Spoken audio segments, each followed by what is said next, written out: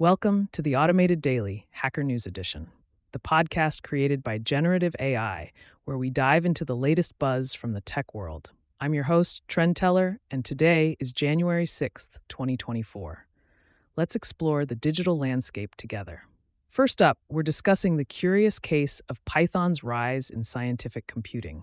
Despite being slower than Fortran, Python has become the go-to language for many scientists. This is largely thanks to its rich ecosystem of libraries, extensive documentation, and a supportive community. Interestingly, Fortran isn't out of the race yet, as it still competes with Python in performance under certain conditions. The future of Fortran now hinges on enhancing its usability to match Python's appeal. Moving on to a more interactive topic, we've got a fascinating development in the realm of in-browser code playgrounds. Imagine running code snippets directly in your web browser without any server-side dependencies. That's exactly what's happening with the advent of WebAssembly System Interface, or WASI.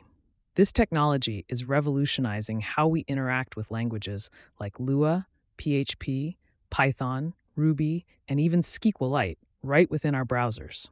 The blog post we're looking at today provides a hands-on demonstration of this capability, complete with interactive code snippets. For the data enthusiasts out there, we've got a tool that's sure to pique your interest. CSV Lens is a command-line CSV file viewer that's all about making data more accessible. With intuitive key bindings and the ability to filter and search through your data, CSV Lens is a powerful ally for anyone working with CSV files. It's available for installation via Cargo or PKSeek for NetBSD users. Next, we're taking a virtual trip to Switzerland with the Swiss Railways Network map animation. Based on the latest timetables, this animation gives us a dynamic view of the train routes and schedules across the country. It's a beautiful blend of data visualization and transportation insights created by Vasile Kotsovanu. Now, let's talk about the Internet Sacred Text Archive. This website is a treasure trove of religious and esoteric texts, offering a vast collection of over 1,700 sacred books. It's a testament to religious tolerance and scholarship, and for those who wish to support the archive, there's the ESTA Flash Drive 9.0, which houses the entire collection. In the realm of software architecture, we're examining the Red Tortoise architecture by Matt Karras.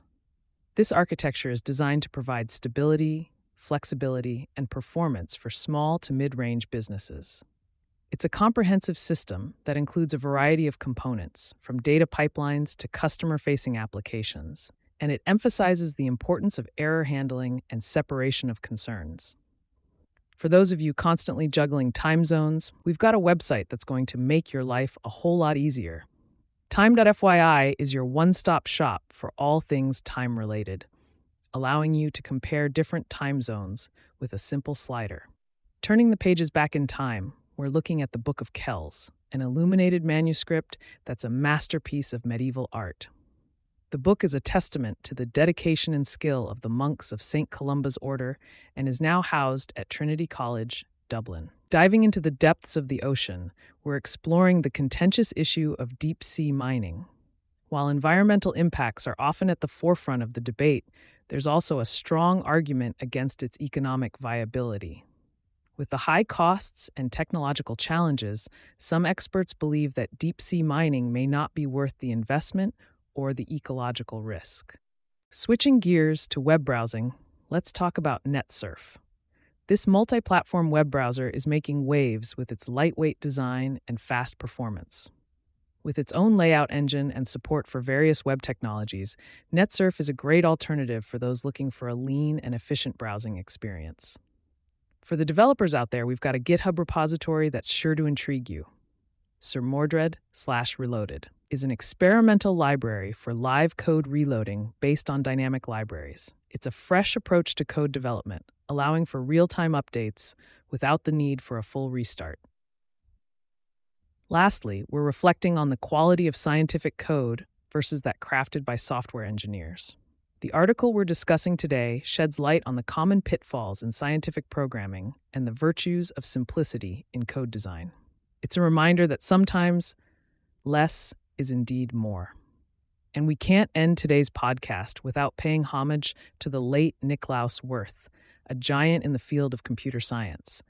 His contributions have shaped the way we think about programming, and his legacy continues to inspire new generations of tech enthusiasts. That's all for today's edition of the Automated Daily, Hacker News Edition. Remember, you can find links to all the stories we covered in the episode notes. Thanks for tuning in, and we'll catch you on the next wave of tech news. Stay curious, stay informed. We are looking to get your feedback and ideas for these podcasts. Please contact us through email or on the social links listed in the podcast details. In addition, each type of our podcast, for example the AI News, can now be subscribed to separately. See links in the podcast details.